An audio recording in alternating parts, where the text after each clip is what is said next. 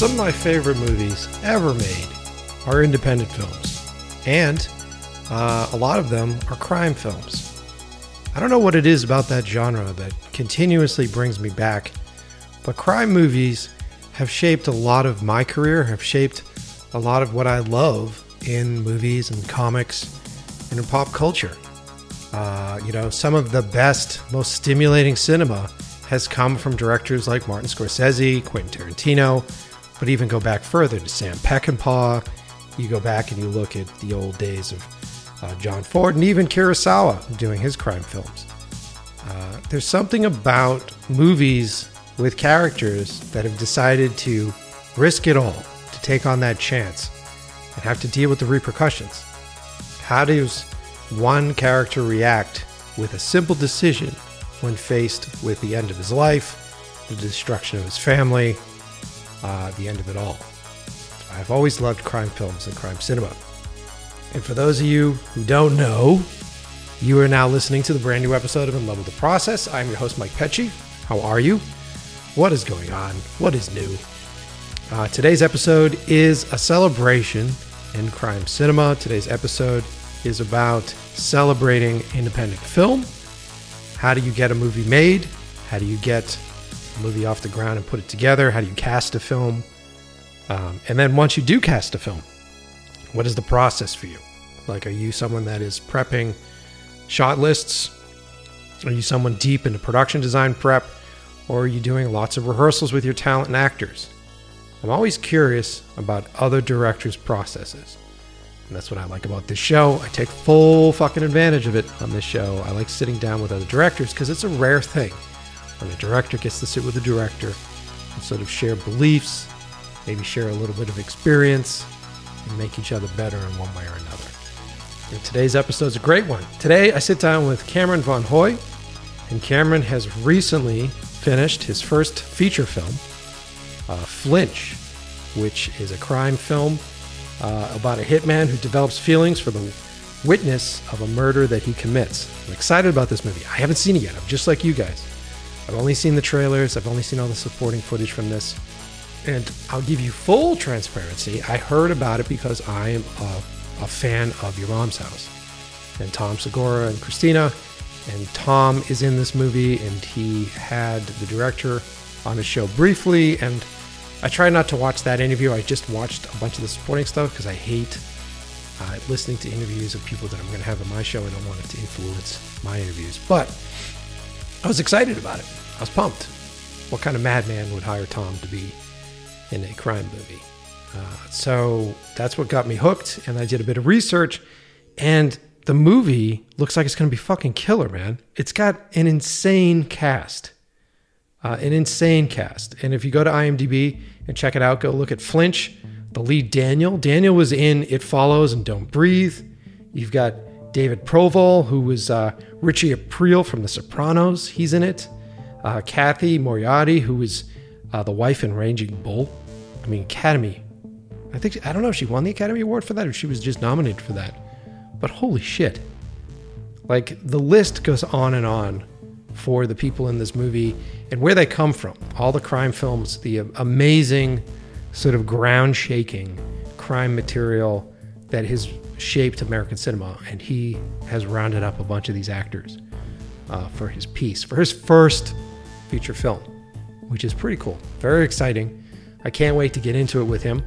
And I just want to take a second and thank all of you loyal listeners for continuing to support the show by visiting me on Instagram at Mike Pecci, or the podcast In Love with the Process Pod on Instagram. That's In Love with the Process POD.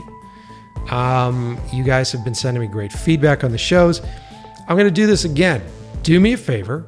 Just give us a rating. Write a review. Now, you can write a review in a bunch of different places. I'd prefer it if you're listening on Apple Podcast or Spotify. If you scroll down, so if you go to the main podcast episodes page, scroll down, and it's going to seem like you're going to have to scroll through like almost 200 episodes. You won't. It'll eventually land at the end and it'll say reviews. Leave me a review, however many stars that you feel are worth all my time and energy. And then let me know what you think. I've been getting stellar reviews of the show, which is great. I've got one negative review on Apple Podcasts. I noticed them. I see it. I see your input. It's really great. If you're curious, you can scroll down and agree or disagree with this review. But every time you leave a review, positive or negative, it helps the show. Really. It somehow locks it to the algorithms so that more people hear about the show. The more people that listen to the show, the better the guests are, the better the conversations are, the more influence that I get to have over who is on the show. So please leave a review, support us. And if you don't listen on those mediums, then just leave me a review on Instagram. Send me a note. You'll notice that I repost all your reviews all the time. What is that noise? What is that sound? Sounds like a fucking dinosaur. The joys of recording in my house during COVID. Yeah, thanks for doing that. And if you are a newcomer to the show, maybe you're just coming over because you love the film and you want to hear what the director was thinking, and you want to listen to more episodes of the show, head on over to inlovewiththeprocess.com. There we've curated all of our episodes based upon subject material. So if you just want to listen to episodes with directors, we have a pretty great catalog of directors that have been on the show. But the show is sort of blowing up. So we have our new music section, which talks to musicians, talks to people that are in the music industry. We have artists. We have, I have firefighters on the show, all sorts of strange jobs. And I think the show is really sort of morphing, which I love. It will always have the blood of a filmmaking show. It will always have that. But the more I talk to filmmakers, the more I start to understand that it's about life, right? It's about the life experiences that shape us, that help us tell stories. And then I realized, well, maybe I should start talking to some of these people that influence us as filmmakers and that influence me as a filmmaker. Obviously not someone that knows how to use the English language, but other than that, yes. And so the show's just sort of blown up a bit. You don't know what I'm talking about? Head on over to inlovewiththeprocess.com and check it out. You'll see everything you need to see. And while you're listening to today's episode, it's a great place to go. And you'll see on our splash page, we do a really good job of doing all sorts of releases with moving video backgrounds and stuff. It's a lot of fun to look at. But if you click on this episode, I'll have all the links for the trailers. I'll have all sorts of stuff listed there. So you'll be able to get all the resources you need. So I'm sure I'll be digging up all of the movie reference trailers that we talk about on the show. And we talk about a bunch today. If you are someone that loves crime movies, maybe you're just dipping your toes into Martin Scorsese's landscape. Maybe you're a Nicholas Refn fan. And you're like, his stuff is so crazy and so strange. Would you like to know where he's got all his ideas from? We are going to talk a lot about the origins of crime in cinema in such a way that sort of stems from our favorite films, from both my favorite films and Cameron's favorite films. And we're talking beyond American cinema here. We're getting into Hong Kong action cinema. We're getting into Japanese noir again. So there's a bunch of great references in the show. So make sure you grab a pen and piece of paper and write down, try to catch what it is that we're talking about. and make a list of movies that you want to see. And if specifically, maybe I should make my own list. Let me know. Do you guys want to have a list from me? Do you guys want a list of crime movies to watch, like my favorite crime films? Drop me a note on Instagram and let me know. All right. Well, let's not draw it out, right? Let's take my negative review to heart on today's episode. Let's get to the point. So you know the deal. Strap yourselves in. Turn up those noise-canceling headphones. Sit back and relax. And join me on a voyage into the world of crime cinema on the brand new episode of In Love with the Process.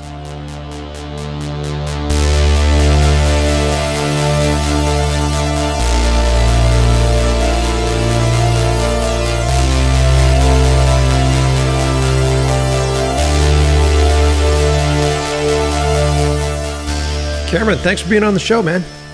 Hey, thanks for having me, Mike. I'm excited to talk with you today. I'm pumped about your new movie. I am obviously I'm an old school crime movie fan, and I think the thing that sort of perked my interest the most about your film is the casting. I mean, you have such a phenomenal cast in this movie. A lot of well-seasoned actors from some of the best movies, some of the best crime movies in cinema.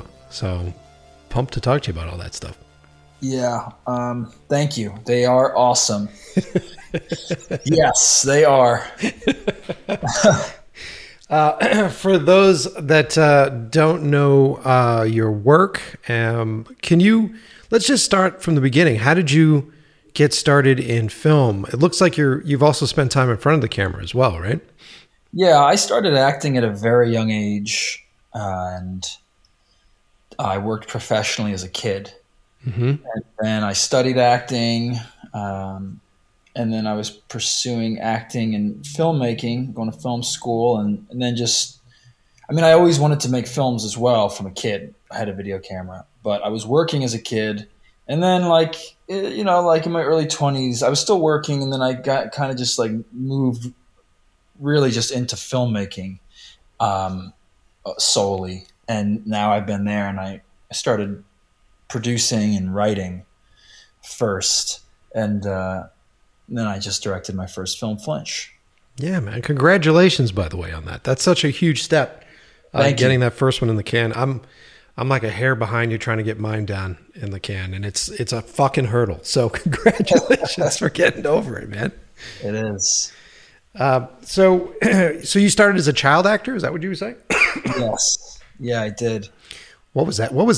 I'm always fascinated with that because, I've done enough commercials where I've worked with child actors and kids, and it's so surprising to me how professional young kids are and how quickly they sort of wrap their head around how the business works. Was it a good experience for you? Was it a bad experience for you? I mean, it was a great experience. I loved acting. I was acting in community theater. I would act after school theater. In school, I was in the theater department. I had a video camera, and I was always making I just loved it. I loved putting on a show. I loved creating characters. I loved performing. I loved it. So to come to LA, I was in San Diego as a kid. So to come up to LA and do it with cameras and crews and all that it was a blast. Yeah. Rad, man. And then then you did I saw that you, very similar to myself in my career, I saw that you were doing a bunch of shorts first, and sort of were you just trying to find your voice and find yourself technically before you got into a feature? Yeah, I mean, I'm still trying to find my voice. I think we're all always trying to find our voice. Yeah. But I certainly was really taking some bold swings early on in the pursuit of finding my voice. And when I was out here in LA, I had done some films, some feature films that I produced and wrote and acted in. And I was doing these movies, and I also decided to start making some short films for YouTube. Mm-hmm.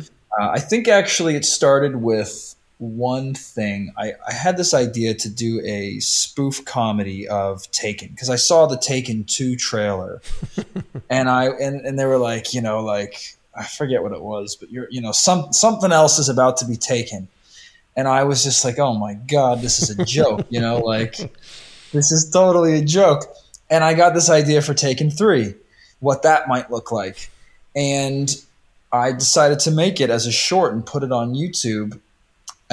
So I wrote it and I didn't direct it. I brought a buddy of mine in to direct it. I was really apprehensive about directing. I had even written, produced, acted in these early films that I had been making, feature length. And even those, I didn't want to direct them. All right? I just didn't feel like I wanted to direct yet. I think because I was finding my voice. Mm-hmm. And I wanted to work behind other directors and with other directors, but not be the director. Mm-hmm. So even I did that with the short. So I produced and wrote it, and it ended up getting like a ton of views, going viral. Right, it was early YouTube days, and it was on the front page of Funny or Die. Got like millions of views on the internet, and from that I was able to get the money to make it into a feature length film. Nice, and a decent amount of money, and that was a whole experience. You know, then making the movie because. You know, okay, I'm going to produce this movie with the financiers and write the movie. But again, I didn't want to direct the movie. I wanted to bring in another director. And it was kind of hard to find a director for that movie at the time for whatever reasons. And we definitely made some bad choices, in my opinion, because I didn't like the director that they brought on, right? The financiers brought on this guy who was just an asshole, to be honest with you. And it was one of those situations where it's like a Hollywood situation where I had written this thing, produced this thing, and then completely had it taken away from me. Script changed, everything changed, had no say, fighting against it. You know, I remember sending an email, leading up to the production, I was just like new because the guy was being just such a prick, and I just saw the script had changed, and I'm fighting against everything. This stupid ending. I'm like, what the hell, you know? But I had no voice, no power to have any say in it from that point. You know, like I just had no power, and it just was very frustrating. So I went through that process, and I learned a lot. On that. How do you think something like that happens? Is it just a lack of communication that comes between you and the financier, or is it a sense of desperation where the people that are putting the money up are like, look, I'm going to find this director and let him do whatever the fuck he wants because he knows what's going on? Like, how do you think you got into that scenario? You know, the weird thing is like nobody's trying to make a bad movie ever. Yeah. You know, there's no one involved in the process wants to make something bad. Yeah. But it happens every day, and I think it happens. I don't know exactly. I mean, look, I don't know exactly why it happens, but in that instance, the dude who made the thing that at least got traction on a viral level with audiences had his voice snuffed out completely from the process of making the feature-length version of it. So they got a version of something made by somebody else completely.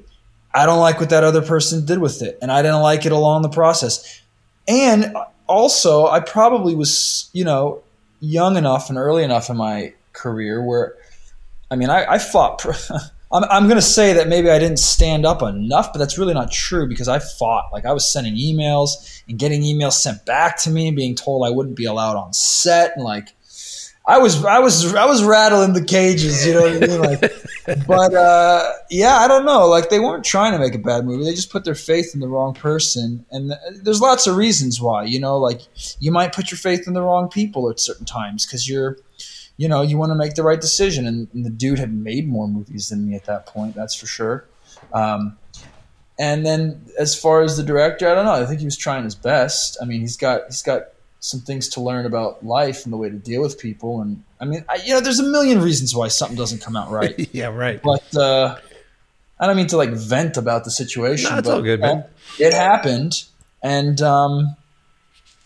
it it was, it was an experience. Well, it must have acted as a motivator for you at that point too. Like, well, it did. Yeah, it did. It motivated me very much. It motivated me to go make the next movie that I made, which was a comedy, but a dark comedy, Tragedy Girls. And I actually came out of Tuck-In, super disheartened and just like, really saying to myself, like, what the hell did I come to LA to make movies for? Yeah. I didn't come here to do that. That's not what I'm like. You put your blood and you put your life into this game of making films. Nothing short of it if you really want to have a shot. And so I had that moment of like, what the hell? Like, I didn't come here to do that nonsense, play around in that way. And so I had a mantra going into making my next movie, which was do not compromise. Fight to make it great. And I felt like I knew how to make a good movie at the point. Even though I hadn't really done it yet, I was like, I know how to make a good movie. So that was my mantra going into the second one. And I really, really tried to align myself with every step of the way, not compromising. And of course, like, you compromise for the right reasons, right. And I was again producing, and I had a director who I believed in that movie. And a script that I liked, and made changes and worked on it, of course, but like, it was a good script and a good director. And so every step of the way, from casting to editing, I was just fighting to make the thing great, make the right choices along the way, support the director, support the vision, etc. And it shows in the movie. I did that. Everyone involved did that. And I also did that on Flinch. Yeah, it's fascinating because, I talk to a lot of directors on the show, and I think a lot of the people listening to the show are trying to figure out how to either make a movie or how to get further in their career. And this comes up a lot, where is this game on compromise and what compromise means. And when you say, I didn't compromise, I think we should dig into that a bit deeper, because it isn't, at least I hope it wasn't you just sort of being like, this is my vision and everybody else can fuck off. It's more just sort of being firm with what you think is the right way to do stuff. Like, explain your compromising and not compromising. Well, look, you can't be an asshole, and be like you can't. It's not coming from a place of. You can't come from a place of ego, and that's hard. It's hard for an artist, because there's a lot of ego involved in making art. But you can't come from that place. You got to come from the place of, I'm trying to make a movie for other people. And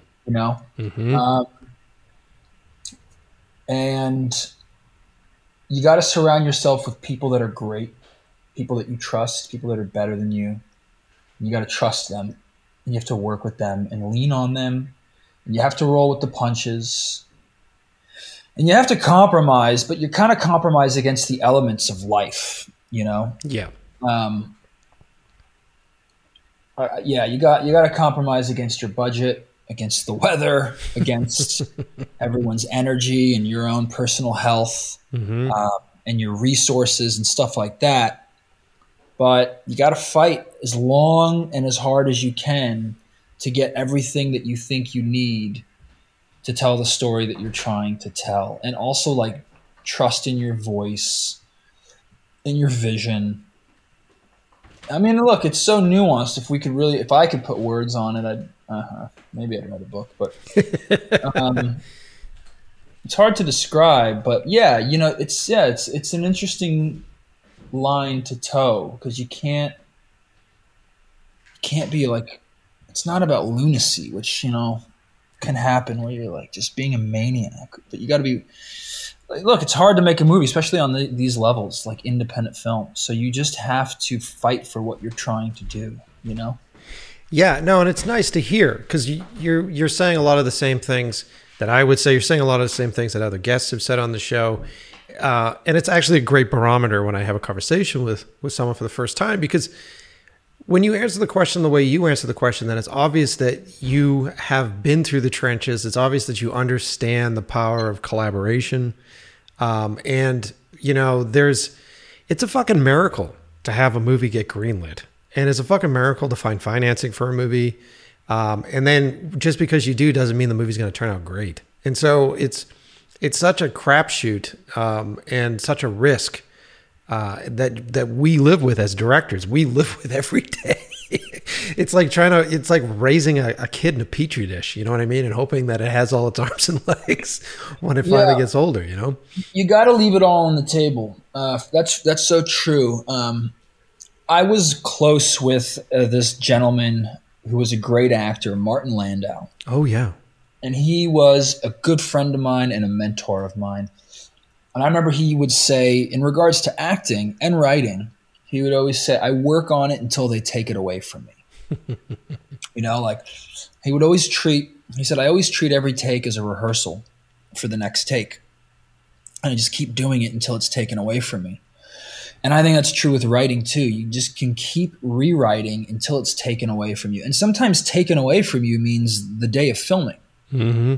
You know what I mean? Like you're done writing at that point. Yeah. It's been taken away from you. And sometimes taken away from you means like you can't afford to pay your editor anymore, you know, like, and the editing is now taken away from you, or you can't afford to be in sound design any longer. Or you have a deadline for a festival or premiering the film in theaters and you have to meet. You know, like these are things that take it away from you. And that's why you got to leave it all on the table with the time that you have. And this is even true with life. You know, if you got people you love in your life, you got to love them. And you got to give them everything that you have while you have it to give.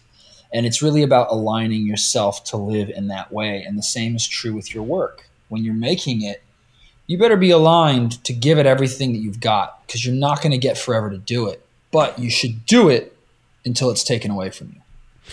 Yeah, that's smart, man. That's totally smart. And when you think about, I think a lot of audience members really just don't take that into consideration, and it's really not their job to take that into consideration. But when you watch a film and you see the finished product, and more often than not, you watch a product that you're like, man, this could have been better, or this could have been more interesting. There are 100 fucking reasons why the movie ended up being what it was. And like you said, sometimes it's taken away from you. You never really think about, you know, hey, look, my editor, I'm paying this motherfucker every day to be here. So we're out of money. Yeah. It's fascinating when you think about it that way. I mean, it is, but you know, no one's supposed to think about that but you. Yeah, I know. It's true. That's the work, you know? Like I would always say that even when making Flinch, I'd be like, yo, we don't get to put it like on the screen like, hey, we were supposed to do this, or you know, like you don't do that. Like that's not it. That's not the game. Yeah. No, it's true. It's totally true. It's a fun job, but it's fucking thankless sometimes, which is fucking really interesting. Yeah, well, I think when you do it right, you get the thanks. Yeah. Yeah. And by do it right, what do you mean? Like live the life the right way or make the movie the right way? I think make the movie the right way. Like even with Flinch right now, like we're getting tons of positive response from people online. Mm-hmm. You see it. It's interesting now with technology because everything is on social media now, you know, like, so you got all these like movie pages that are posting scenes from the movie and people are commenting like, oh, I love it. Love that movie. Oh my God, fire. And of course other people are like, oh, what the hell? I didn't like that movie, you know, but but you know, I'm seeing so much positive comments. That's the thanks.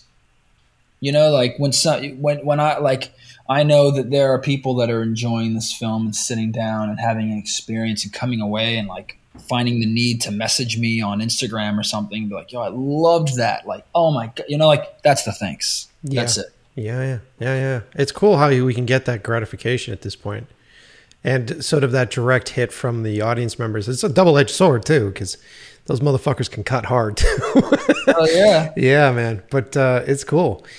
Well, with Flinch looks like it's going to be a great movie. I haven't seen it yet, but I've seen all the trailers and I'm excited to watch it.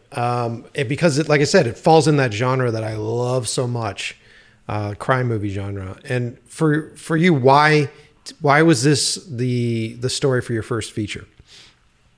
Well, I, like you, love crime movies.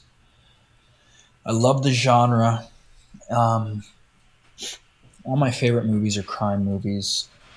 And, you know, in the process of me finding my voice, after Tragedy Girls, I really was like, okay, I'm ready to direct, but what am I going to do? Who am I? All that. Yeah. And it's really landed on this space. And I knew I wasn't going to have a huge budget, so I wanted to do a little compact crime thriller, you know? And that was kind of where it started. That and the two central characters. I had this idea about a hitman who lives with his mother, which I loved.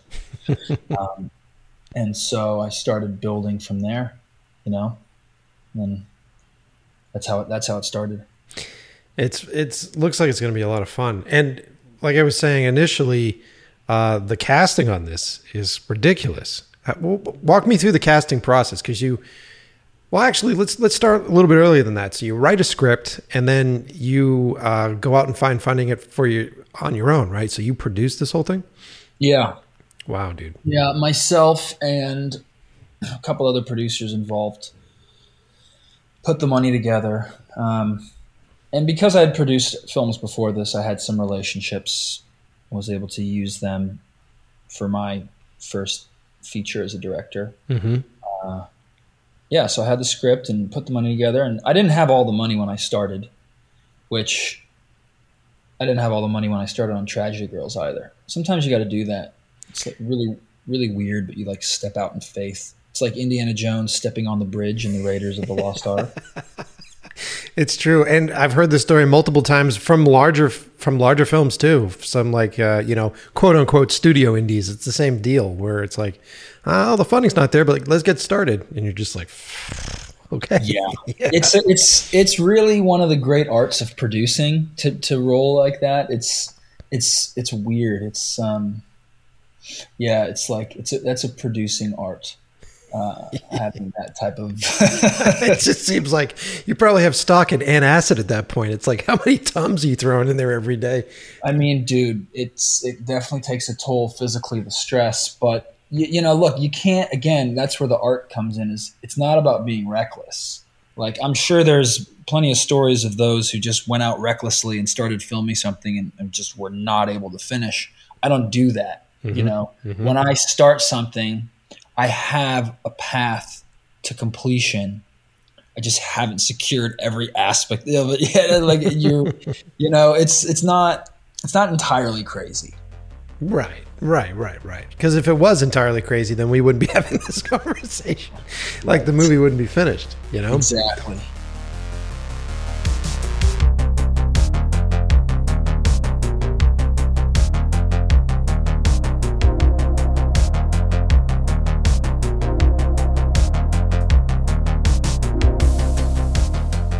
All right, you know the deal. It is time to give thanks to the men and women that make the show possible. I'm talking about the sponsors. First up, good friends over at Puget Systems. If you are a filmmaker looking to build a brand new edit system, if your older edit system just isn't cutting it, you're getting that fucking pinwheel of death every time you try to run something out. Even worse, anytime you try to open a folder, it drives me crazy. I suggest you build yourself a PC. Oh my God, he said a PC. Yes, a PC. This isn't the early fucking 90s. PCs don't crash like that anymore. The thing I've always loved about the PC marketplace is essentially they're custom-built little hot rods to do exactly what you need them to do. There's this trend in electronics that still exists, whether it's with phones or computers from certain larger companies, where in order to make them stable, they cut out all of your options. This is the specific hardware that we have a deal with right now. This is a specific graphics card that we're in bed with right now. This is the only thing that you're going to have choices for when you buy one of our stuff. I hate that shit. It's a tool. I want it to do exactly what I need it to do. Build yourself a PC. Now, I know you're sitting at home going, I don't know how to build a PC. I don't have the fucking time to build a PC. And if I build my own PC, then there's no customer support for it. I understand. I was there years ago and I did the hard work for you. I found this company called Puget Systems. And when I found them early on, they really were supporting other businesses. They were really after different markets. And when we talked about the filmmaking market, it just exploded. These guys decided that they're going to build custom-made PCs based upon the software you use. And what's great about Puget Systems is that they're not a manufacturer. They don't actually build hardware. So they're not going to peddle off pieces of hardware on you. These guys have done all the hard work. Benchmark tests, research. Does this new graphics card actually work with the newest version of Premiere? Does this older graphics card work better? These guys do it all. And they post all of their stuff on their website, Puget Systems. So if you go to PugetSystems.com, there you can also order a brand new system based upon baseline packages. So they start you with something simple and they go, here's an idea, here's a baseline package. Here's like a Genesis 2 or whatever they call it these days. And then they want you to customize it. They want to hear from you. They want to know what it is that you're doing. And if you're doing it right, you're technically breaking the rules of how it's supposed to be done. I always say this about any of my edits. I usually have some sort of technical problem with my edits because I'm breaking the rules. I'm not just doing them in the simple, basic phone-it-in way. I've only got 5 tracks of video, and I'll do a couple of L cuts here. And no. It's always mixed formats, mixed mediums, all sorts of shit. My fucking timelines are a mess. But I like it when my hardware can keep up with me. So when I picked up my Puget Systems, I'm actually on one right now. These things stay with me. So they run hard. They run hot and they run hard and they stay with me as I'm putting them through their paces, trying to create something that has never been done before. And if that's the kind of artist you are, and you need to have a tool that supports your art, I highly suggest you go to PugetSystems.com. Also supporting the show, as always, are our good friends over at Quasar Science. I talk about this all the time, how great the advancements in LED lighting have been for our business, right? They've changed a lot. You can do a lot with a lot less now. You don't need to have generators to do a lot of stuff. You have this gear that makes things easier. Now, that being said, does it make a production cheaper? And here's a note for you producers listening to the show. Just because this gear says it's easier and it's faster doesn't mean it's cheaper. Just because you have a Quasar tube doesn't mean you don't need to hire a fucking gaffer to use it. Right? You don't need a key grip to create shadows in front of it. Right? To control it. So, wash that idea out of your head. But if you are in the market to buy some new gear, if you want to get some new lighting units for your kit, I highly suggest you go to Quasar Science. Quasar creates perfectly put together, well-balanced LED units. So they have their bicolor tubes, they have their rainbow LEDs, they have a bunch of new stuff that's coming out. It's been a while since I've been to the website. I have to look at all the new shit that's going on. And that being said, I actually have to go visit those guys this week. So go check them out. Go to QuasarScience.com. There you will find some of the best LED light units in the business. Stuff that's really going to excite you. And I don't know if they're selling directly off their website, but I'm sure they'll have referrals to their retailers. But the place to go to check it all out is Quasar Science. Check them out on Instagram. It's an easier way. I know a lot of you guys don't like to go to websites. You young kids are like, websites are for the old guys. Then check them out on Instagram. I think it's at Quasar Science. All right. Also supporting the show are our good friends over at Movie Tees. That's MOVITEES.com. Movie Tees is the place to go if you're looking to get apparel, movie apparel, nerd apparel. If you want to get that shirt that you walk on set to, and the director that you're working for looks at you and goes, I know that fucking movie. That's a great shirt. I'm telling you, the thing that I love about Movie Tees is that they have designed apparel around the corporations that show up in our favorite cult movies. Right? So Nakatomi Towers, what movie? We do this on every episode, right? You know the deal. Head on over there, and we have a great coupon code for those guys. Use the coupon code below, get a sweet deal on the t-shirts. They're incredibly affordable as it is. And I'm sitting here right now in my Outpost 31 shirt. So what movie is that? Love these guys. It's one of my favorite finds. And I'm telling you, I'm so pumped that I got them as a sponsor because I literally wear one of their shirts every other day of the week. So don't know what I'm talking about? Go to MOVITEES.com. and see. Now, if you want to support the show personally, and you don't want to reach in your own wallet, and if you haven't done this yet, so if you haven't done this for another podcast, you can sign up for a free trial at Audible. I think it's audibletrial.com/Love the Process. The link is below the episode. In the description of the episode is the link. Whenever I say the link is below the episode, I just assume that you guys understand how shit works. It is in the description of the episode. Or if you're at inlovewiththeprocess.com, you'll find it there as well. But if you sign up for a 30-day free trial at Audible, you'll get a free audiobook. You get access to all their audio content for 30 days, and we get paid. After 30 days, if you can't afford it, you got to leave. No big deal. We still get paid, but you're probably going to want to stick around. I have been listening to a ton of books on Audible. That is how I'm getting all my content these days. I just finished up the sleep study book, which I thought was fucking great. It really has changed the way I sleep. And I'm trying to figure out what I'm going to read next. Hey, honestly, if you guys have any suggestions, send me some suggestions on Instagram. Also, let my mouth know how to fucking do its job. Send me suggestions on Instagram. What are you guys listening to? What is a great book that I should listen to? Because I'm not reading right now, I'm just listening. And for those of you who want to join in with us, like I said, get a free trial. Audible. All right, that's it. Let's get back into it. Cameron's got a lot more to talk about. We're going to get deep into the movies that we like from crime cinema.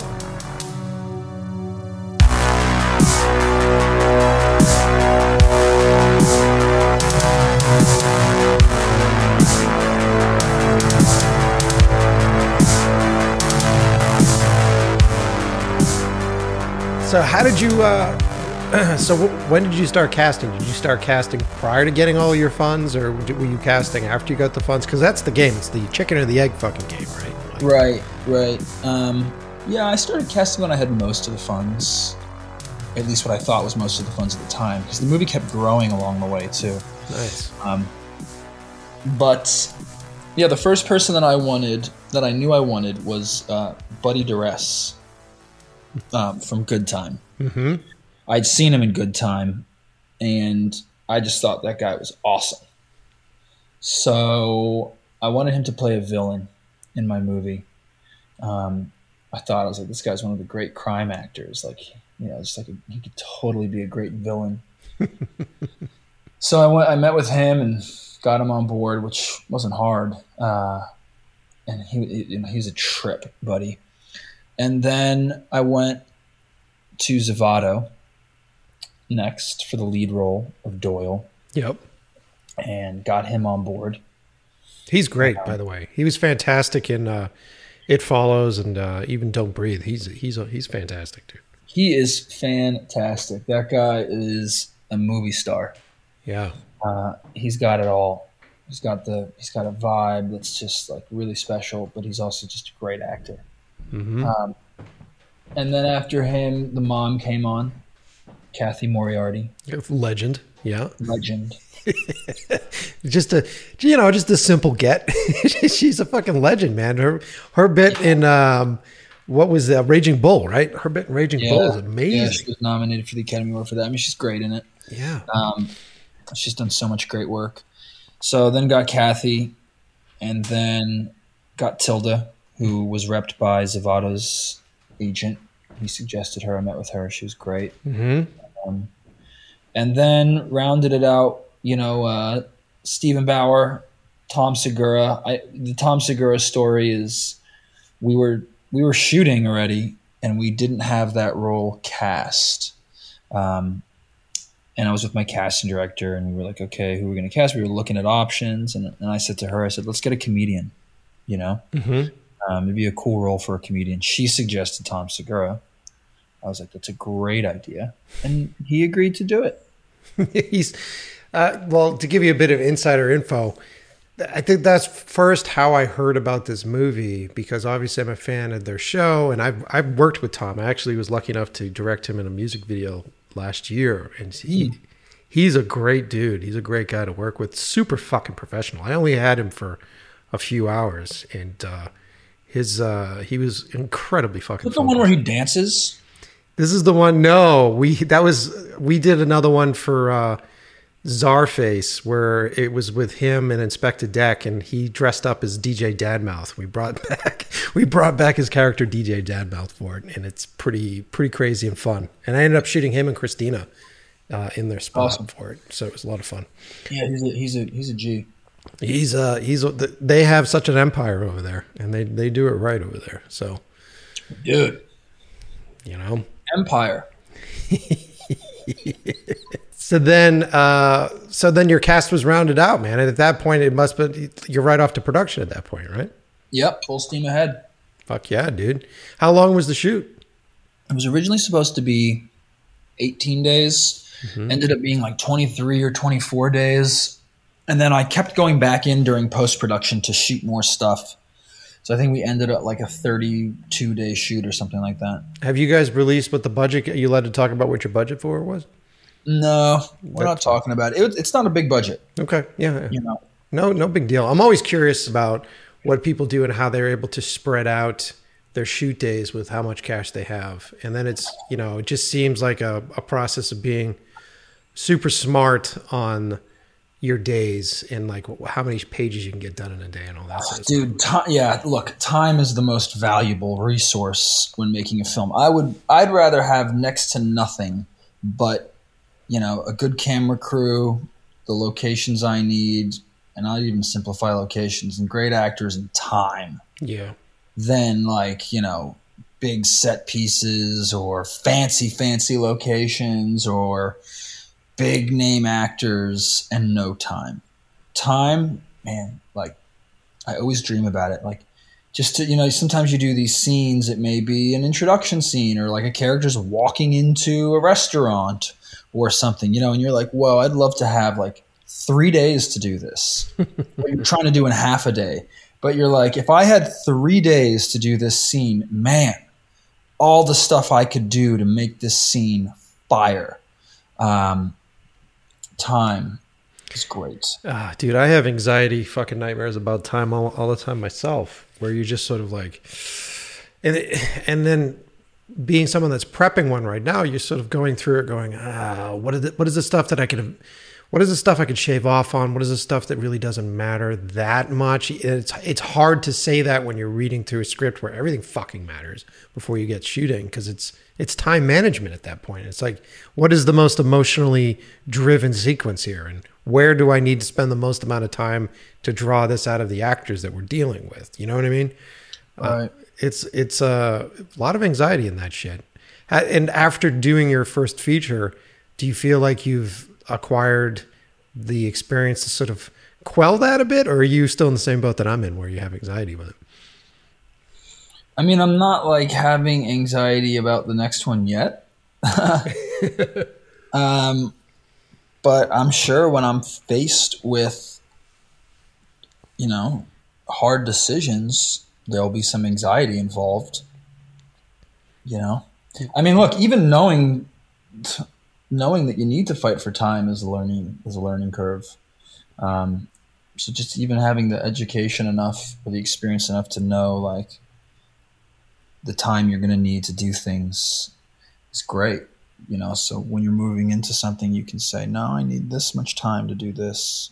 I don't need that much time to do that. I can do this like this. Yeah. You have to think like that.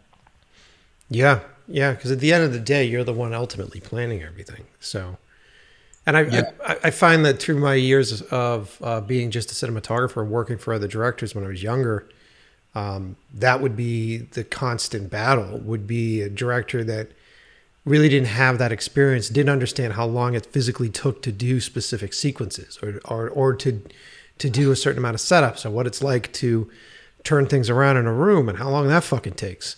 And so then if you're not careful about it as someone that's planning it, a divide starts to split amongst you and the crew, because the crew's like, this fucking dude. Like, why are we shooting on the other side of the room? Like, we should have shot everything that way before. We would have saved fucking 3 hours, and that's an interesting point you bring up. And it's another big part of filmmaking is the crew, managing the crew, working with the crew, keeping the crew on your side, getting them to work at a pace that's efficient so you can get the most out of your days. Like, you got to rally that crew. And sometimes like a crew, you know, it could turn against you. It can happen. I've seen it happen to people. So that's another really interesting dynamic of filmmaking that I feel like people don't talk about enough. The dynamic between a director and the crew. Well, yeah, because at that point, and let's dig into it a little bit. At that point, you're supposed to be inspiring, right? Everybody's supposed to look up to you. You're the guy that's supposed to have the vision, right? You're supposed to have the answers, but then you're also supposed to be a collaborator. So you're supposed to be listening and be a part of all this stuff. And then you have to have empathy, but then it's also a dictatorship to a certain extent. So it's this really fucking weird balancing act that you're trying to walk as a director, then stack on all the stress that comes with making the movie, then stack on the amount of hours that it takes to do a movie, and then try to keep yourself focused for fucking 24 days or whatever the hell it was. You know what I mean? Yeah. It's intense.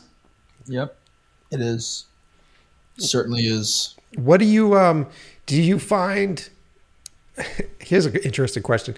Do you find a rhythm during the days for when crews are most productive? I don't know. Usually you set the rhythm, I think. Okay. You know, I think that you set the rhythm by like, you know, it's really amazing. Like most of the time, everyone there ultimately loves films. I mean, you do get the type of crew sometimes it's just like, you know, they're like, yo, I'm here to do a job. You know, pay me my overtime. Give me my meal penalties. The salty motherfuckers. Yeah, yeah. You know what I mean? Like, yeah. I'm in this to make a living. I'm trying to feed my fucking family and, you know, fuck off with your vision. You know, you do get people like that, but they're the minority. Most of the people that I've worked with, they care. They love movies and they wanted to make films originally. And that's why they're doing it. And, you know, they'll support you. It's also about support. Like a big part of your crew is your DP, you know? So you have to have a crew that supports that person and cares about that person. Because a lot of them are really working for the DP, not even for you. That's a big one. And then art department, of course. But I don't know, sometimes like when I was really excited and I felt like it was working, you know, that sort of trickles through and you can feel it, you know? Mm-hmm. Yeah. Totally. Once shit starts to roll and things, at least for me, with my experience, when things start to click, and it's usually like halfway through day 2 or like maybe halfway through day 1 if we're doing great. And it starts to flow and you're looking around and everybody's sort of moving faster and they're happy to be moving faster and people are laughing in between takes and you know what I mean? And people are happy to be there. Then everything starts to feel better. There's this stress that's lifted off the set. Because at least for me, the first day, especially if you're working with, and this is for commercials, like I'd walk onto a set with a union crew and I didn't hire any of these fucking people. Like I would just be a for hire going into work with these folks. And that's always the most difficult portion because you're trying to establish yourself as the director of this piece. But also I like to make sure that I'm approachable from folks. And so it's like the first half of the day is just going around making sure you're cool. You know what I mean? And then once everybody finds the groove and once everybody's in it, then I feel like the real filmmaking happens after that. And then you can see it too. I always say this afterwards when you're screening a movie and you're watching a film, I can immediately tell in a trailer whether or not the crew had a fucking good time making it. Because it really comes through with the final product, you know? Yeah. I mean, I'm sure there were days that the crew on Flinch did not have a good time making it. We were shooting nights the whole way through, and I would just run overtime. So there was a lot of that. But you know what else I think really gets a crew going is when the actors crush it. Yes. Like whenever we would like just do a scene, you know, you do a take, and the actors just everything worked. You know, and like you got it. It's like, oh yes, let's do another one. You know, and like the everyone's working together. People love to work together to achieve things. You know, like it's one of the interesting things about us. because we can also be so destructive. Yeah. But when everyone's working together and like it works, that does something to the crew. Mm-hmm. And when the actors really crush it and the scene works, everyone's like, oh man, like, okay, that like kind of pumps everyone up. That's a great feeling. Oh, I love that feeling. I love that feeling when you're sitting around and even if like some people can't sort of wrap their heads around the concept, and then you're sitting around afterwards and you're either watching playback or you're watching the monitor on set and everybody's leaning in, you go, okay. And then you just see, as soon as you call cut, everybody's like, got it. They stand up and they're ready to rock. I love that moment, man. Yeah. It's a great fucking moment. Yeah. So crime movies. Let's talk a bit about crime movies. What were some of your favorites growing up? What did you love? Growing up, I mean, obviously I loved Goodfellas. Mm-hmm. I think I loved Goodfellas at a younger age than most. Maybe not, but I loved Goodfellas mainly because I grew up in a like Brooklyn Sicilian home. Okay. My mother is from Brooklyn. She's a Sicilian woman, and her brothers.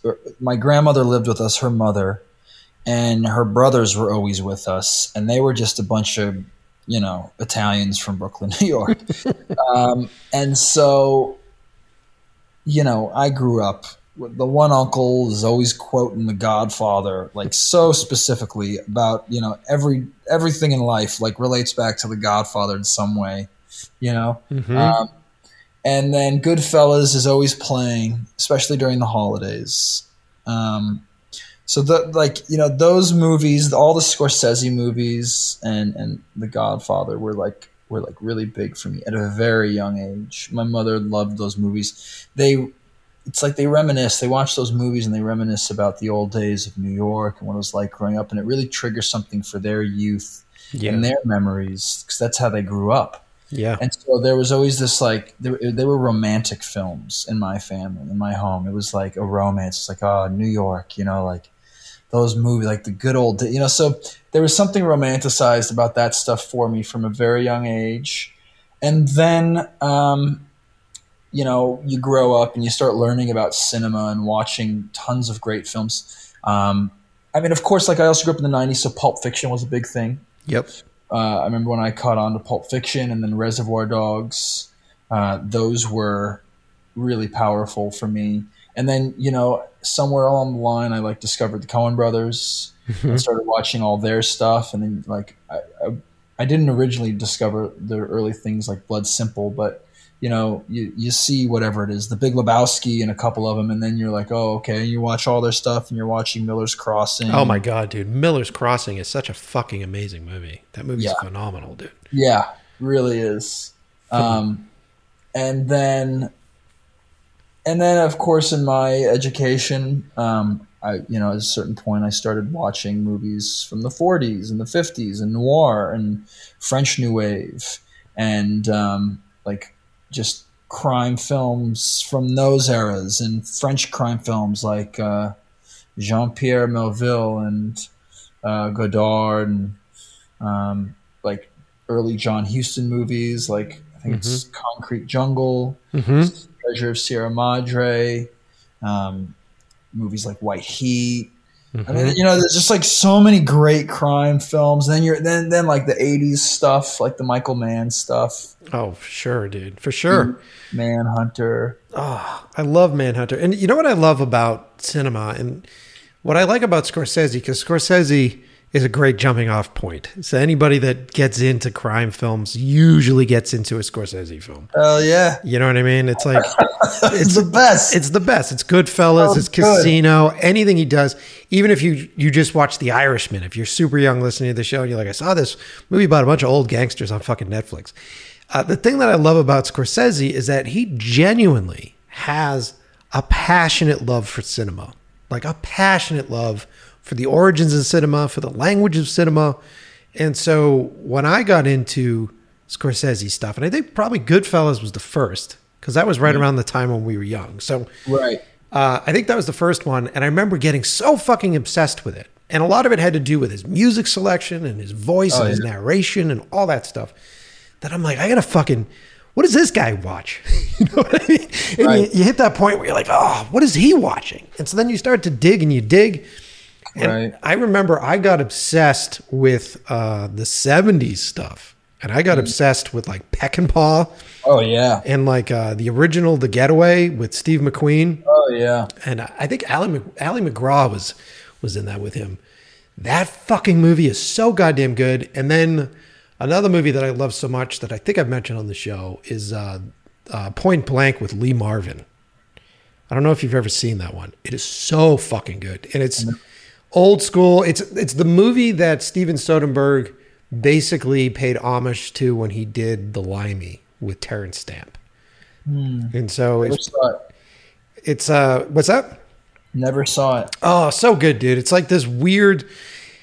If you could take like French New Wave and put it into like 70s crime, it's kind of that mix of it. And like Steve McQueen stuff, like that, like The Getaway and Bullet were just a little bit more mainstream than these other two movies were, but they all had that same San Francisco crime thing going on, which I think the mainstream movies at the time that were doing that were like the Dirty Harry movies, you know, with Clint Eastwood and all that stuff. But I got really lost in the 70s for a while. And then Great era. oh, dude. And then, of course, when you mentioned Michael Mann, I've been obsessing over Heat lately again Oh yeah. and like watching the behind the scenes stuff for him. That movie's incredible. Oh, he's a fucking madman as a director, too. Like the amount of research that went into Heat is insane, you know? Like, how are you with your research when you do stuff like this? Are you basing your characters on people that you know, or are you looking for inspiration for your characters? I mean, I definitely base them on people that I know Yeah, personally. smart. At least on Flinch, that's what I did. I based most of them on people that I know. And then, yeah, I mean, I do research. Like, I try to do just a lot of research on guns, just because it's something that, if it's not done right, it's pretty obvious, you know? And it's such a specific thing and so important to a film. It's like guns, the guns that are used, how they're shot. But this movie was more of a personal thing for me. I didn't hang out with any hitmen or anything to research it. I just based it off of people that I knew in related circumstances to circumstances that I understood. Now, when you mention the gun research, I'm fascinated by this because I've done a bunch of it myself. And what is your philosophy on guns on set? Is it do you like to use blanks, like front frame blanks, or are you someone that composites the stuff in post? Like, what's your philosophy on that? So, a lot of people have commented on Flinch that they like the action sequences in the movie, which I take as a compliment because this is a very small movie. And I mean, we didn't have much to do action sequences, and action sequences require a lot to really make them spectacular. Right. So I think one of the reasons why people feel satisfied with the action is because we shot all live rounds, quarter or full load blanks, and real squibbing on the bodies, and everything that's being shot around the actors was like really squibbed and set up. The walls, sparks on the walls, wood ripping off walls, like all that stuff was done in camera. And it just adds such a texture to action that you can't fake. I completely agree with you, dude. I mean, there was like I've done a couple small shorts with guns and some music videos with guns as well. And my whole philosophy is that when an actor picks up a weapon that is loaded with something, they hold it differently, and they just react and respond to it differently. And especially if the actual gun discharges and has kickback, you can see all of that reaction. When I watch a lot of the new stuff where people are just running around with rubber guns and pew pew pew pew, and you see them like the recoil, it doesn't look right. Their body doesn't react the same way, and it just looks like shit. It looks terrible. And at the end of the day, I feel like what it does is it takes away the seriousness and the gravity that comes with holding a tool like that. Because you know what I mean? Oh yeah, when that gun you can't act that. You can't act that like split second flinch, for lack of a better, no pun intended. That happens when you fire a real gun. Yeah. You know? Yeah. Like to stay in the moment and do everything you're doing, and then also like wince ever so subtly and like close your eyes and the kickback of your hand. Like, that's good luck acting that. You know what I mean? Like, exactly. And you know, those of you listening to the show, I'm not necessarily a gun freak. I don't have a gun. I don't have any of that stuff. It's just that when I'm doing something like this, and I'm sure you're the same way, when I'm doing a movie, I like to have a full understanding of how everything works and how everything should feel, because ultimately it's my job to convey that to you as the audience. So, well, look, this goes back to, here's another, I mean, I just like real props for actors. I think it's the greatest thing ever. Like when we were doing that movie Tooken, I'm on set and there's a scene where they're bringing in coffees for everybody, right? Some moment that, you know, whatever, this new script that they were using. They bring the coffees in and the actors are doing a take and the coffees aren't even full. There's nothing in these cups. They're empty coffee cups from Starbucks or whatever. Ugh. And I'm like, yo, let's put some coffee in here. You know what I mean? Like they look fake. The actors are holding them and talking. You know, and I'm like brushed to the side. Like, no, you know, we're not, like, why would you not put real coffee in the fucking cup? You know, it's gonna make it better. I mean, like, some of the best acting comes out of, like, you know, look, Brad Pitt does this all the time. Brad Pitt's always eating things. Yep. He's always doing things, real things. And it's smart. You know, it's smart to work with real props and to give yourself real things to do. And a gun, when you're making a movie, is a prop. Yep. You know, so why the hell would you not want that thing to fire? Right. It's funny you bring up Brad Pitt, because I feel like he got a lot of his tricks from Steve McQueen. And if you go back and you look at, like, I think it was The Magnificent Seven, there's this infamous scene where there's a medium shot and all the characters. So I think, who else was in it? Matthew Vaughn. There were a bunch of people that were really big at the time in this movie, and they're all riding horses to this medium shot, right? And they all like clop through, and it's a long shot, so you basically meet each one of these characters.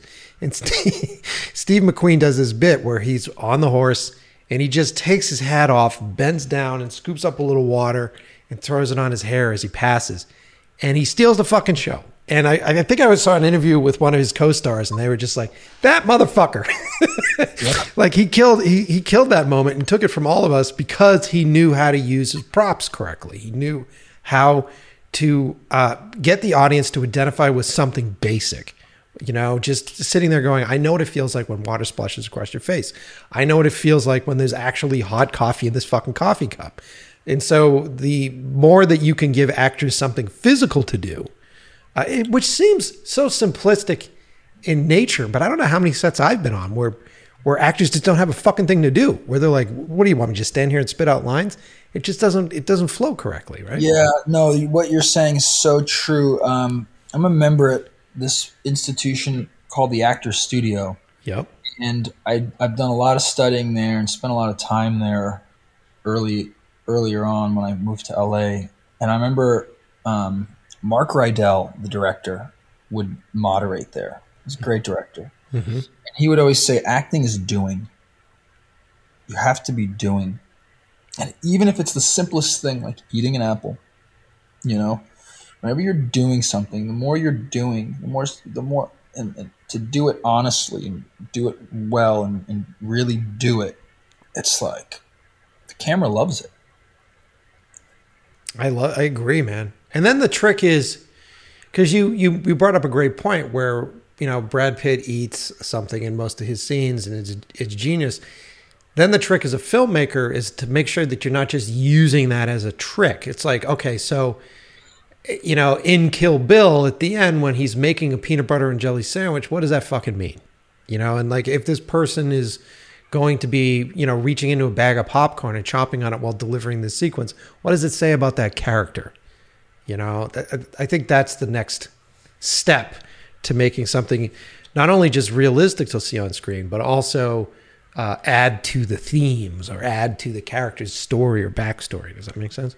Yeah, no, it does. And I think that's where a lot of the talent of an actor or a director comes in. It's you have infinite choices to make. What choices are you going to make to better tell your story, you know? Mm-hmm. So I agree with you. Yeah, you got to, it's choices. And for you, when you're prepping a movie, so you're getting to the point where script's greenlit, you have your talent ready to rock, and you're sitting down and doing your prep. Are you a shot listy kind of prep guy? Are you deep into it with the wardrobe folks early on? Like, what's your prep like? Yeah, I definitely shot list and try to storyboard as much as I can. So I do all those things, and I try to give everyone attention. I have ideas for everything, wardrobe, and the look of the movie and locations. All that stuff it's all important. I like to rehearse. I definitely like to rehearse. I don't like to go into filming and not having had rehearsed. I enjoy theater. I enjoy refined acting when, I like a big master where multiple actors can come into a space and one throws their keys down and then goes and fixes themselves a drink while the other's taking the coat off of them and hanging it for them and then meeting them over at the sink and whatever, like when you're really, as an actor and a director working on a scene, you find things when you rehearse. Yeah. I don't want to be forced to find it while I'm paying $100,000 an hour to a crew. I'd rather find it before and then bring it in to the day of filming. And then guess what? If things change, then that's okay. We'll roll with it. But, you're also going to find a lot of – I like that. I really like to do that. We did rehearse before Flinch. I would like to even do more rehearsing if I can. But I like to spend my time there for sure. Understanding how and also the camera, the blocking, the camera's a player in the blocking too. Yeah, of course. That's part of it. The actors are moving around and you're finding how they move through the space, the blocking. I love blocking. Yeah. And good blocking is a thing, and the camera moves with everybody. And I like to try to find that stuff. Well, what's your process of rehearsing? Do you like to rehearse on the sets, or do you get everybody together somewhere else and then just sort of read through the sequence and rough it out? Like, what's your process? On Flinch, we rehearsed all the stuff that takes place in the house. We rehearsed it in the house early on. Mm-hmm. Like a week before filming we started, or maybe 2 weeks before filming we started doing rehearsals. We did several days, like 5 days. I would like 2 weeks minimum, ideally, just to get the whole cast together beforehand. And I think that the way to rehearse is, first you sit down and you read the script together. You read it again and again, and you play it. And then maybe you stand up, try things. Then you bring the props in. And then you start working with props. And see how the props feel on you while doing, you know what I mean? Like that, you do it that way. You let it grow organically. And sometimes actors are immediately up on their feet and trying things, and other times they're not. But yeah, I like, but I came up in the theater, so I do like that stuff. And I feel like I know how to work within it. Well, I appreciate you sharing that, because it's such a, and this is what I like about the show, is that I get to talk to other directors, because it's very rare when directors and directors get to hang out. But yeah. I like that theory of it, because I've heard two different sides of it, right? You've got that side of it where it's like very much stage, let's work this thing out. Every time we do it, it gets better. And then you have sort of like the Ridley Scott side of it, where he's like, I don't fucking rehearse. He's like, I always get pissed off when I'm rehearsing and I don't have, something beautiful happens and I wasn't rolling on it. And then I just recently saw a post from Guy Ritchie, who does this thing, which I'm sure other people do, but he does this thing called black boxing, where he'll bring in his whole cast, and then there's like 5 fucking cameras, and they'll just roll on a rehearsal / table read, but it's not even table read, because they're all standing and sort of blocking out the entire script, which is fascinating. I I find it interesting for me because I just want to get over that sort of the first time you hear someone hear your lines from a script, it's always really fucking awkward. And you're like, okay, how do we make this real? How does this become a real thing? And, I think that's the benefit of rehearsals for me, where it's like, can we just I'd rather not have that awkwardness happen in front of a crew, in front of fucking cameras. I'd rather figure this out quietly. Not. No, you bring up a great point, and I didn't even touch on that, which is another great part of rehearsing, is finding the language of it all. That's a big part of it too. When the actors put the words in their mouths and start saying them, you can find and change things there. Yeah. Outside of the blocking and physicality of a scene. So absolutely, that's a great point. Yeah. And it's always the last thing that you're talking about, like with your producers or whoever. I mean, you're producing your own stuff, so you can argue with yourself on how much time and how much money you have. But oftentimes when I'm working on projects, it's like, we didn't really have much time for rehearsals. And I'm like, how come not? This is the cheapest fucking thing to do.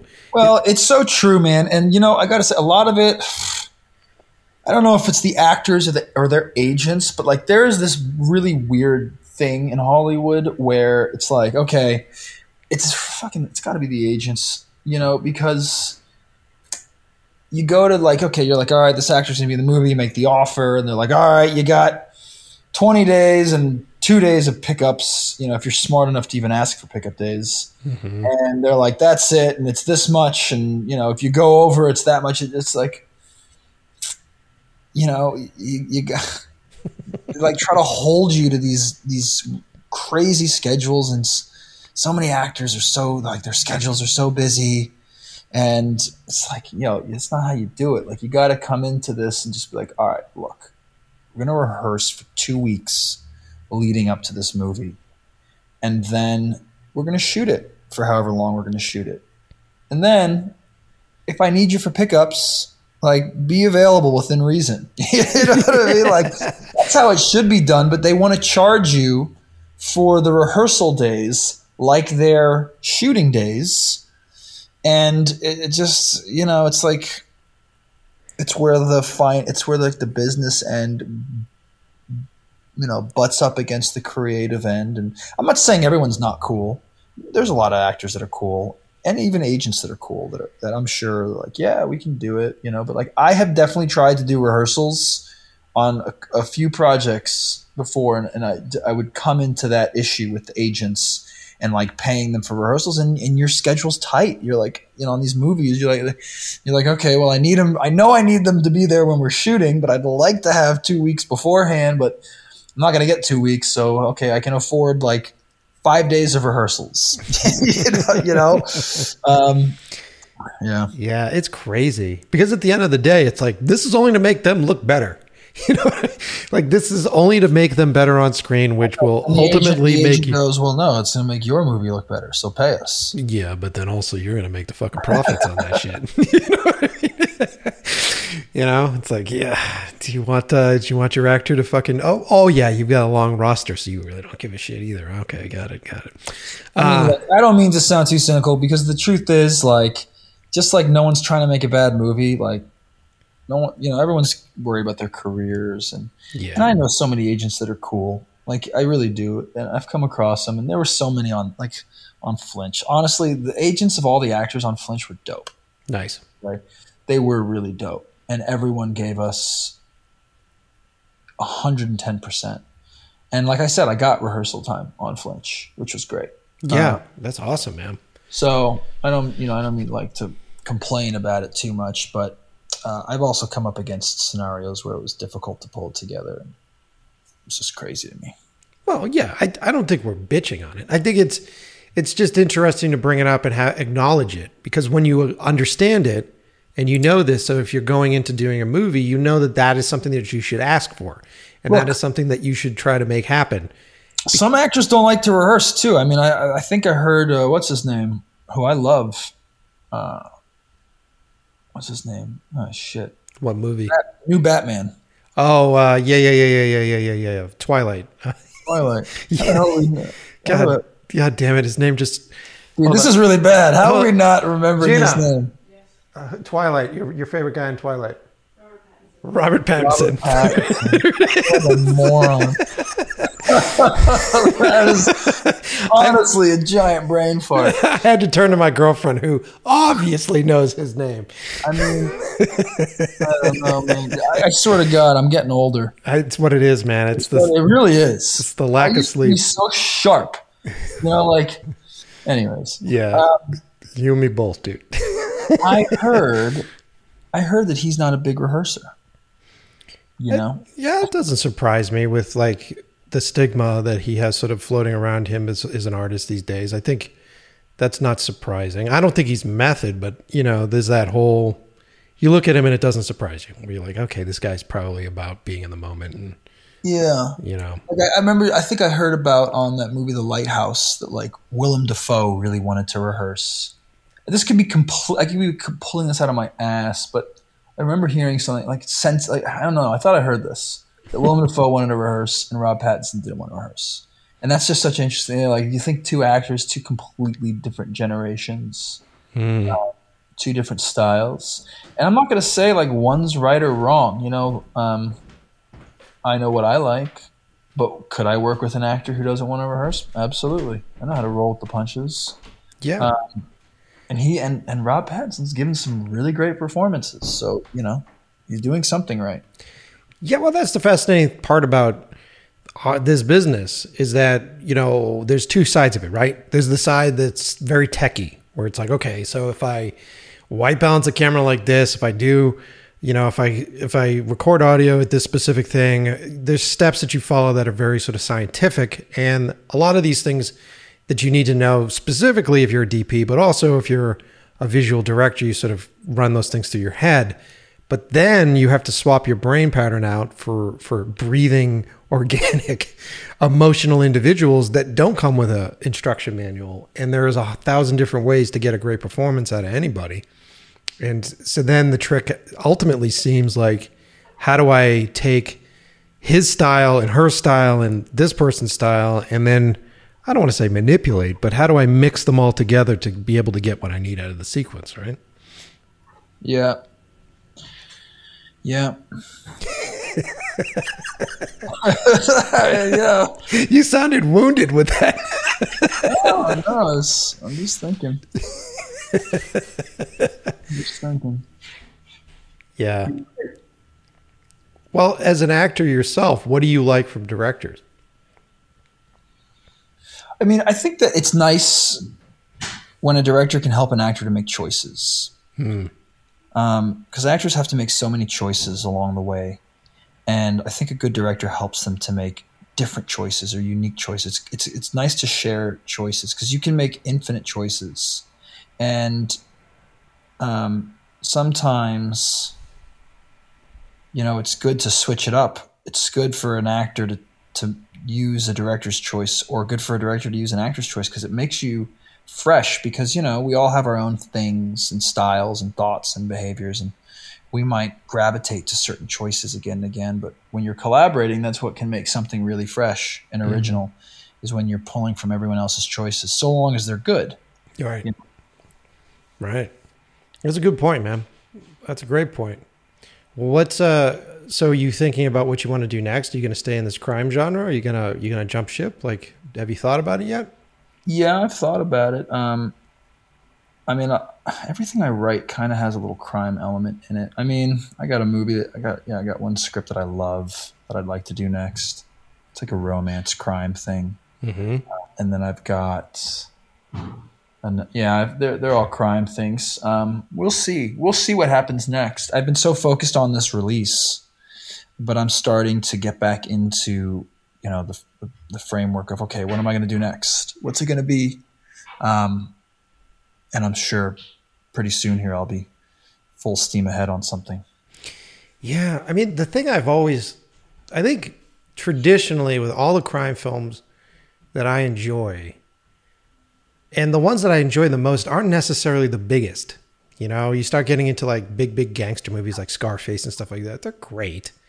But the stuff I really enjoy about the best crime movies is the opportunity that they often give the filmmaker and the viewer to share a very intimate, stressful moment between two characters.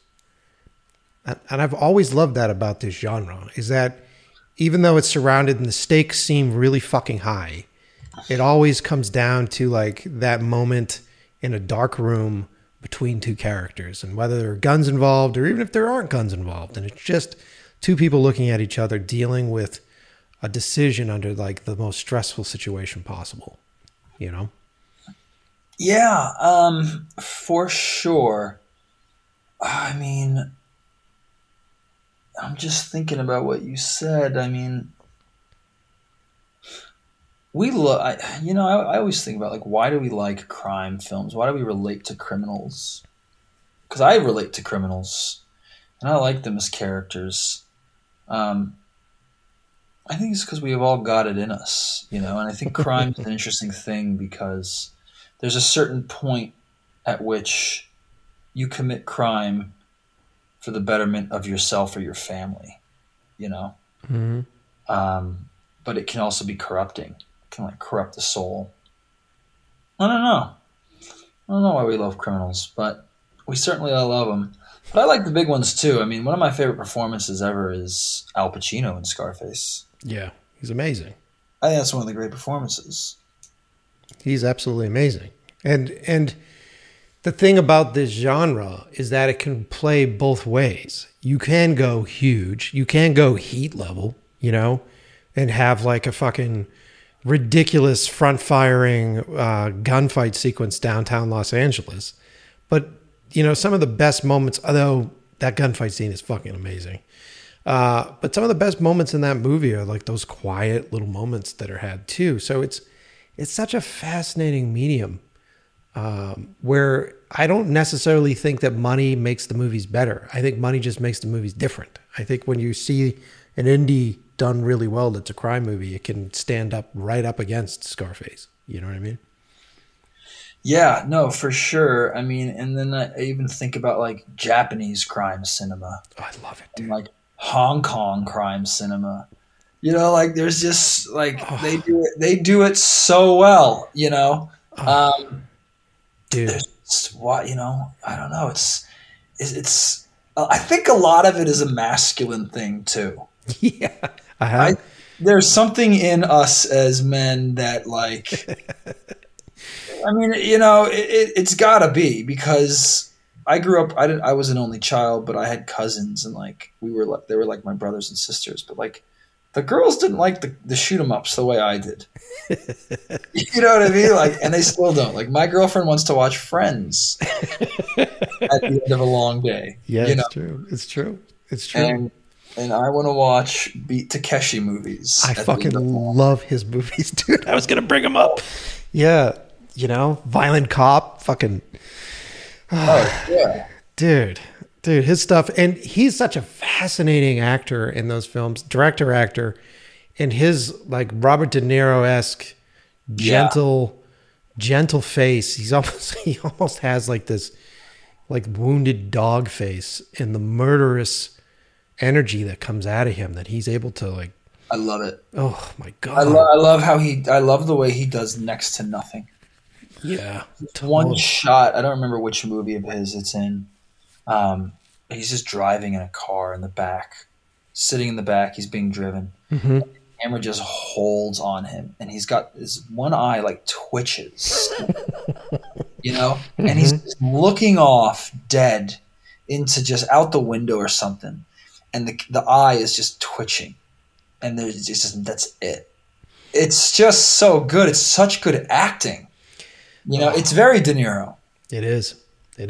He's very much De Niro, and it's very De Niro. He killed that. He's so good. He hasn't been able to really crack it here in the U.S. Like I think the last thing he was in was the remake of Ghost in the Shell, which was the fucking reason I went to see it because he was in that, and I was like, holy fuck. But his movies are so, for at least for American traditional audiences, they're very slow. But they're really just about building. And it's this build and energy that he does, even in like his performances where he just twitches and he's got that eye thing, which is like, is that him acting or did he have a stroke at one point? Well, he did have a stroke at one point in his life. Okay. All right. The right side of his face is dead to a certain extent now. Wow. But it wasn't always like that. I know that he had a motorcycle accident. That's badass. The Yeah. dude just breathes badass. He always has. The guy, but also it's so amazing too because he started off as a comedian on Japanese television, right? And like, I don't know if you've ever seen like what Japanese TV looks like comedy wise. It's bad shit. Bro, it's the most lowbrow. Like, you know, it's kind of like the only thing that I know that's similar to it is like Mexican comedy. Like, and I hate to be bashing on, but like, and I'm sure like they might look at some American sitcoms and just go, "What the hell is this nonsense?" You know? But like, dude, have you ever seen like some of the Japanese stuff where they're like, you know, one dude comes out in a diaper and like another dude comes out dressed like a Teletubby, and then like, you know, they like run across like a spinning wheel and then fall into like a pile of mud, and then like a bunch of Japanese women just giggle and laugh at them, and like the graphics on the screen are like, you know, like it's just, you know, like that's it. Like it looks so crude. It looks like they shot it on like the simplest video camera. Like, and that's where he came from. You know, he like when I went back and watched some of it because I really wanted to see like. And it was just, you know, he was the straight man, you know, but it was just like, you know, it's like 3 video cameras shooting them on a stage, just doing the most random thing. It's like not cinema at all. It is just television at like video production. And they love it. You know, they love that type of comedy. And that's where he came from. But yet, like, he did that, and then he went off and made gangster films, like high-class, cinematic gangster movies. And violent gangster movies. Very violent fucking gangster movies. They're beautiful, and they're great to look at, and they're well-composed, and they're cinematic. And that's just so cool to me. That like it would literally be like my best comparison to it would be if like Jake Paul went and made a masterpiece of a movie. You know? Like it was some fucking Twitch streamer who just twitches all day themselves like, hey, pay me $20, I'll eat a bowl of spaghetti with hot sauce right now, you know, like, and then like just made a movie and it won Cannes. You made a fucking thought piece. Yeah. Like that type of thing is kind of what Beat Takeshi did, in my opinion, back in the 80s in Japan. Yeah. And I remember he came out of nowhere for me because, you know, those movies really weren't marketed to us. No. When we were younger, and then I had to discover him. Yeah, someone brought something into the house, and I was like, "What the fuck is this?" And we just got deep into it, and I'm like, "This dude," because you get entranced by him. He has this ability of just sort of putting you in this trance. And taking you down, and the fear. Japanese crime in general. I mean, like you also got the oddballs, like what's his name, Takeshi Mike. Oh yeah, his stuff is crazy. But even when he does like a little bit more straight line stuff, like I always botch the name, like Harikari, I think it is. Yes, yeah. I'm not gonna be able to say it either, but yes. Like, you know, that guy's dope, and he's a crime filmmaker. And then like you got the old Japanese crime stuff too. What was that one? Tokyo Drifter. Dude, totally. There's a big. I think I talked about it on the last episode. Criterion right now. So I'm subscribed to the Criterion channel, and they're doing a whole sort of program of Japanese noir. And so like Tokyo Drifter, amazing movie. Stray Dog, another really great one. Youth of the Beast, Rusty Knife. They're doing like all these really great old school noir stuff. Well, that's awesome, and I got to check all those out. It definitely comes from the samurai tradition too. Yeah, totally. You know, and look, a lot of crime in America, I think, comes from the Western tradition. Yeah. So in the samurai film and the Western, like there's something like so similar between those two. So it makes sense that they crush. But I mean, look, Hong Kong action movies, crime movies like John Woo and Chow Yun-fat, and like Chow Yun-fat movies were the shit. And I remember like getting deep into them when I was a kid. What was the first one I saw? I think I saw Hard Boiled, which was like the big John Woo, like epic, like top of the line John Woo thing, and then going back to The Killer, and then Even when he came back here, when he came across the ocean, and he was over here in what was it, The Replacement Killers, which was what's his name that did that. That was okay. There was a bunch of really great ones that Chow Yun-fat was doing here in the U.S. as well. Yeah, he did.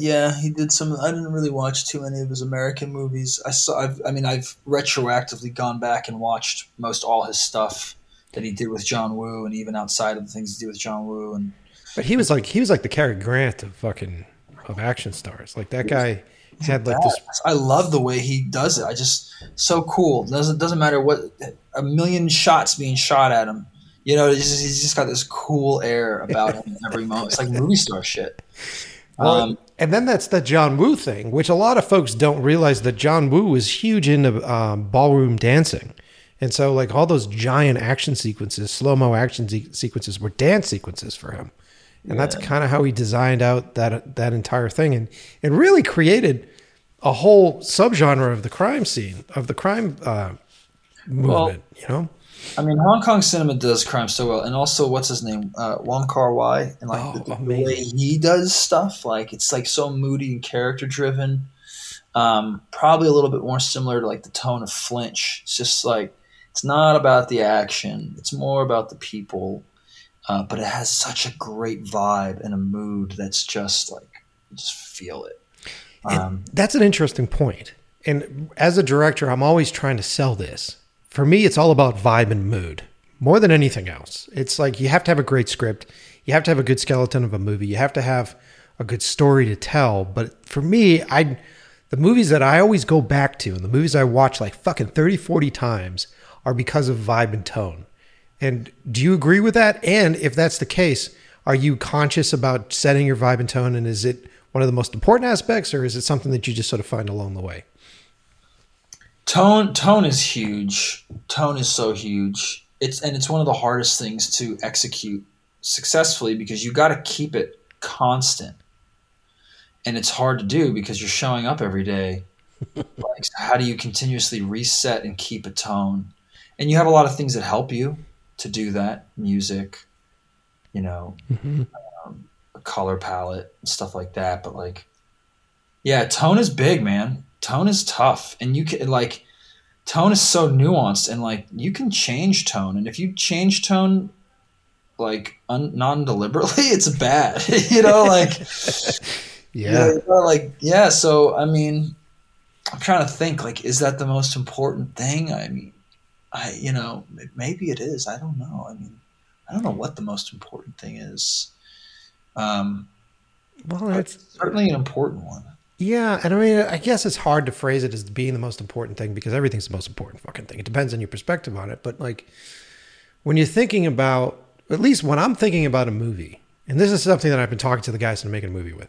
When I'm thinking about a movie, I want, and it's a movie that I go back to watch again and again and again. I go watch Goodfellas for specific scenes and for the tone, ultimately. And like, I'll put in Die Hard for the tone in specific scenes. So true. I don't put in Die Hard for the fucking story. You know, I know the fucking story. That's a great point. You know? Yeah, absolutely. I guess it's like, you don't listen to your favorite songs again and again necessarily because of the lyrics. Right. I mean, they get you hooked, or you might find them along the way. And I get it when you're putting together a trailer, but even trailers, I think that's kind of one of the problems with trailers is that they're so story specific where it's like, what's this movie about? This is a story about a guy that has this and and they basically give everything away in a trailer. The ones that I really love are movies that have such a original tone, such a specific tone to them that the trailers are tone specific enough that'll sell the fucking movie. And like, what's his name does that really well? Like Tenet, even though whether love or hate Tenet, the trailer was a tone trailer, 100%. You know? Well, Nolan has a tone and a style, no question. Yeah. No question. And I didn't fucking understand a goddamn thing in Tenet. I don't think Nolan did. But it's a dope movie. I mean, it's just got a style and a tone. I mean, do I like Inception more? Yeah. Yeah. Yeah, it seemed to it came together better, you know? It totally did. But it's cool. Yeah. Well, dude, this has been a great conversation. I think we're kicking at the point where I should wrap this up. Yeah, for sure. But it has been really good speaking with you. I appreciate your time. I can't wait to see the film. I'm going to watch it this week. And thanks so much for sharing on the show, my friend. Dude, thank you for having me on your show. Thank you. And then we'll make sure to put all the links below the episode so you guys will be able to go check out the film. We'll put the trailer links, all that stuff. Definitely support the movie. Go watch it. Support independent film cinema, as always. And, if you love crime movies, support this genre. Let's make sure the genre stays strong.